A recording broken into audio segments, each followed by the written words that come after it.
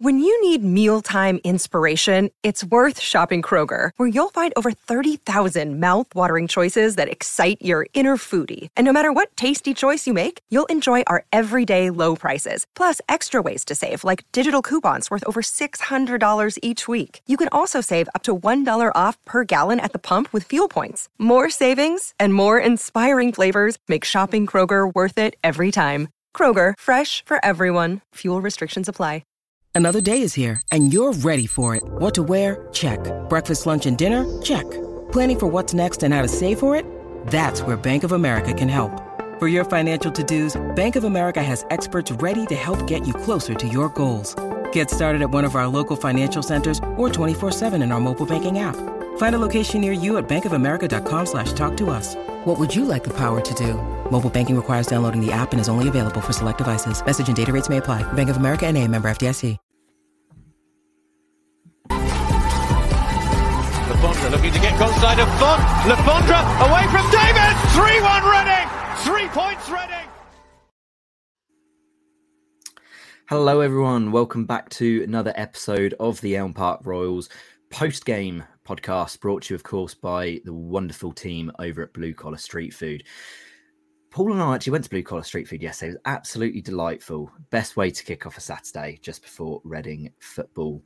It was a bit of a drab game yesterday, in all honesty. Burton, it was kind of dominated, I guess you could say, by the protest that happened. We're going to split this podcast into kind of two parts as well because of that, the protest, and then we're going to just discuss the game afterwards. So if it's just the protest you're interested in, that's going to be the first segment. Second half will be the game. To discuss this, though, we've got two brilliant guests with me. First off, we've got Caroline Parker with us again. How are you doing, Caroline?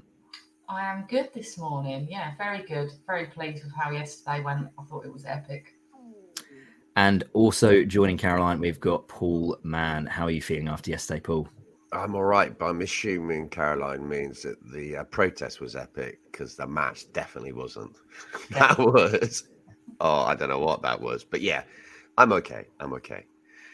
I think it's just Burton, to be honest. Whenever we seemingly play Burton, it's just drab games. Even when I look back to the games we won, I think in, 2017 under Stam, I think it was a 3-0, but it was a dreadful game. Anyway, that's for later. First thing we're going to touch upon, of course, the protest. Caroline, obviously, you're a big part of the Sell Before We Die protest group. Obviously done a heck of a lot of work behind the scenes for it as well. Just sum up your kind of feelings and emotions after yesterday and seeing how the day came together and kind of the fan base really united as one yesterday. Oh, it was good. So I turned up to the ground and it was just apparent that everyone had got the memo on the black. You know, we were walking around the fan zone and so many people, the vast majority of people were wearing black. It was brilliant. So it was a good start. And then it was just, I don't know. I don't think the fan base has been this unified for such a long time.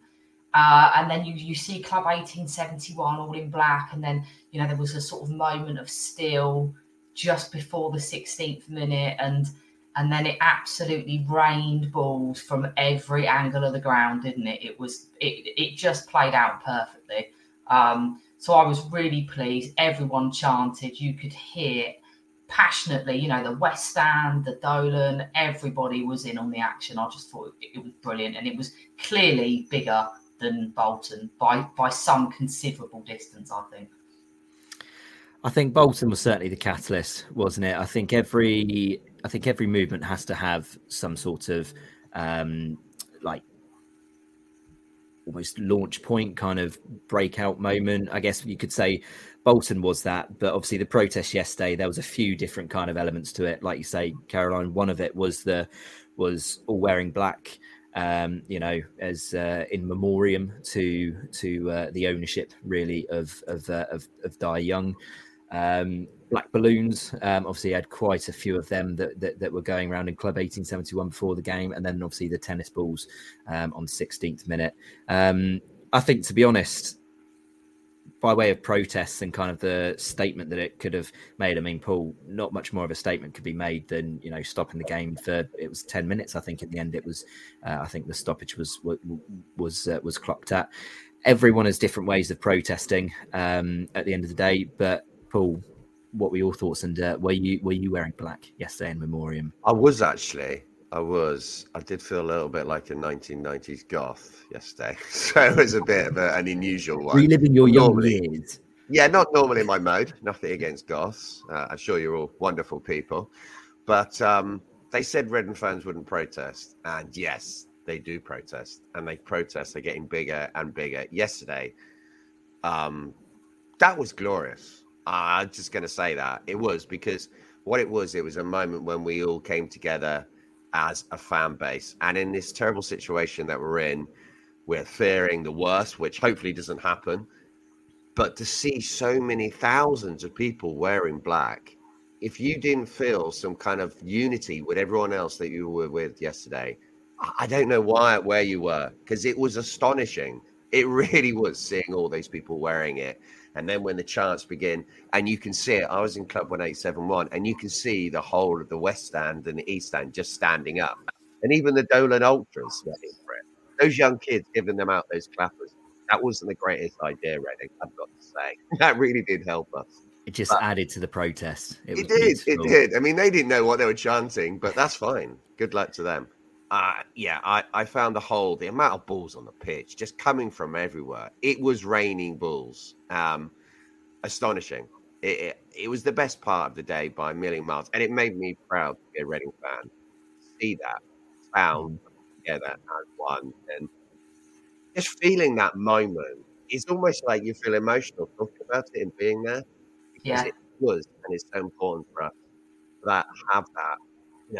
We're going to come up, moan about the game a little bit, wasn't that great? But that's what we want, isn't it?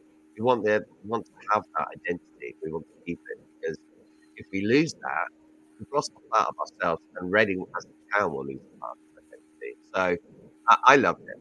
And I loved it, and I wanted to get bigger, and I wanted to see more of them. Hopefully not in my hotel, but we just need to keep on going. And also, they bring on absolutely. I mean, nobody wants to protest at the end of the day. No fan wakes up in the morning and thinks, I want to go and protest. I'm just going to do it for the fun of it. I think that's kind of the stage that Reading are at, though, at the moment. That it's kind of a necessity at this point. It was a nice step up from Bolton, the weekend as well. Bolton, you had that wonderful feeling of kind of unity as well between, I guess, not only the Reading fans, but the Bolton fans as well. We didn't really touch upon it after the Bolton game in the podcast much, but the Bolton fans, they've been there, they've done that. They've got the T-shirt. They've come through the other side seemingly stronger now, and are obviously in that rebuilding phase. You had that lovely moment of unity with them last week. The Burton players even decided to come out in black as well. Fair play to them. I'm not sure if that was intentional or not, but they added to the occasion. But just kind seeing of the ref taking the players off the pitch also added to it as well. I think so. Obviously they were going to get severely hurt there, weren't they? I mean, those tennis balls, they are vicious. You need to be careful there. It was life and death, wasn't it? I mean, it was. But I mean, there was so much that before the game you could look at, and again, like, is just drawing unity with the Reading fans. There's been certain things that have been done by the club that have kind of, I guess, united fans as well around that. There's certain stuff that was taken off before the game, mascots and stuff. Why? Nothing's happening before the game. Just let the game be the game. But seeing the protest kind of unveil the way it did, like I say, stepping up from Bolton, it was really, really nice to see, and that unity in the fan base and the local community at the end of the day, because that's what Reading FC is such a hallmark of this town. We might get a lot of stick, obviously, within the football community, for what kind of club we are. People bring out the T word and everything, but I think Reading FC fans can, be quite proud of the way that I think they've really taken to the fight they've taken the fight really back to Dai. They're forcing his hand. The club were forced to put out a statement, however relevant and kind of truthful it might be. Before the protest, it's been forced to do that. Dai has seemingly finally accepted that he's open to sell, and realistically, that was the aim of the protest. Proof being the pudding, obviously. But I mean, Caroline, one of the good things as well that has come kind of the protest as well. We saw a banner of it yesterday in Club 1871. Football has an ownership problem. That's been a massive part, obviously, of the protest group, and also really the political support that Sell Before We Die has brought into the protests. I mean, before I go on to the political support, which is great, I just want to say to all the fans that have participated, be under no illusions as to what effect what our actions have taken over these last 3 months. We are really turning the screw on Dai. We all are united in a common goal. We all want that guy to go, and we all want a new owner. And all of this stuff that we're doing, there's lots of threads. It's all coming together, and we are turning the screw on that man, and we are going to get him out. So thank you to each and every one who's done something in their own way, whether that's balloons, wearing black, sharing social media, speaking out, whatever you've done. It's massively appreciated, and it is working. We're getting so much traction nationally now. So I just want to say thank you. On the political support, we've worked really hard to lobby the local MPs and the local council. I have to shout out to Reading Borough Council, so I'm doing lots of thanks today. Reading Borough Council have been superb from day dot of this campaign, really supportive, really helpful. All of their officers, local councillors, the leader, Jason Brock, everybody. So thank you to them. But it's been really important that we lobby in the right places because, yes, we could get rid of Dai, but what's to stop another really unscrupulous owner coming in place? So we've got to lobby behind the scenes on all of that stuff so that we make sure that we've got a safe pair of hands that's taken over and not another bunch of charlatans. So those MPs are helping us lobby the DCMS, which for the layman is the Department for Culture, Media and Sport. They are lobbying hard with the EFL. One of our key campaign messages is we want to be the test case for this new regulator and hopefully the shadow regulator, which would come in quickly. That is going to be able to put real pressure and real eyes on our case and make sure that this doesn't happen to us again. And Labour, the Conservative Party, and even the Lib Dems in the week have now joined the party. So we've got cross-party support, all lobbying Westminster for real change in football ownership, which is going to help Reading. And it's, we can't just be selfish and think, oh, we've got a nice new owner now, it's not our problem anymore. Because having all suffered these hellish last few years, we don't want other clubs to go through this, do we? They're football clubs are for the fans. And if we can, I think we could be really proud if we're part of something that actually changes governance in this country for good. So I think, I feel quite, obviously it wasn't the best game yesterday, but I feel like we're really united and as a fan base, and we're really getting somewhere as a campaign team. And there's been so many supportive people, and I'm sure we'll shout them all out and have a massive party once it's all over, which I'm really going to see. And I've massively ranted there, so I'm going to be quiet. Hey, it's Kaylee Cuoco for Priceline. Ready to go to your happy place for a happy price? Well, why didn't you say so? Just download the Priceline app right now and save up to 60% on hotels. So whether it's Cousin Kevin's Kazoo Concert in Kansas City, go Kevin, or Becky's Bachelorette Bash in Bermuda, you never have to miss a trip ever again. So download the Priceline app today. Your savings are waiting. Go to your happy place for a happy price. Go to your happy price, Priceline. No, I think there's so many points in there, Caroline, that you raised that are just so valid. Ultimately, it's a bigger topic than Reading FC. Obviously, we want to get our club back. We want to get that parasite of an owner out of the football club. But football generally has an ownership problem. Across the board. We saw it, on Friday with Sheffield Wednesday, with their owner basically pretty much coming out and cutting off the fans, for any relationship with them, calling them all out. You look at the situations at Southend, at Scunthorpe. Scunthorpe have now been kicked out of their own home, by an owner who doesn't want to, fund the club anymore. Football has this massive problem at the moment, and Reading, unfortunately, is just one of the latest clubs to go through it. But if the campaign can do anything to, I guess, help other clubs in the same situation, or God forbid, Reading FC in 5, 10, 15, 20, 30, 40 years time, that if we fall back into that same, situation of being a basket case club again, God forbid if it does happen. But, it's a bigger topic than just getting De Jong out at the moment. That being said, the amount of the focal kind of point and energy that has been brought into De Jong and getting De Jong out, the protests and everything, that can't go understated. De Jong is an incredibly private person. He said it. Everyone knows it. It's why he hasn't communicated to the fans in the 6 years, 7 years that he's been owner. He would have hated all of this exposure. He might not directly see the exposure that happens on Sky Sports, the news reports that happen through The Athletic, but the fact that those reports, that Athletic report, if he was going to read it, that would have been the most scathing article for him, because that pretty much underlined how much of, a crook he is, and quite frankly, a shit stain on society, not just in the UK, but back in China as well. There are so many things that has come out that, really, when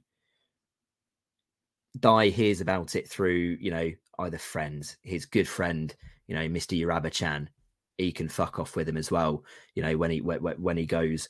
But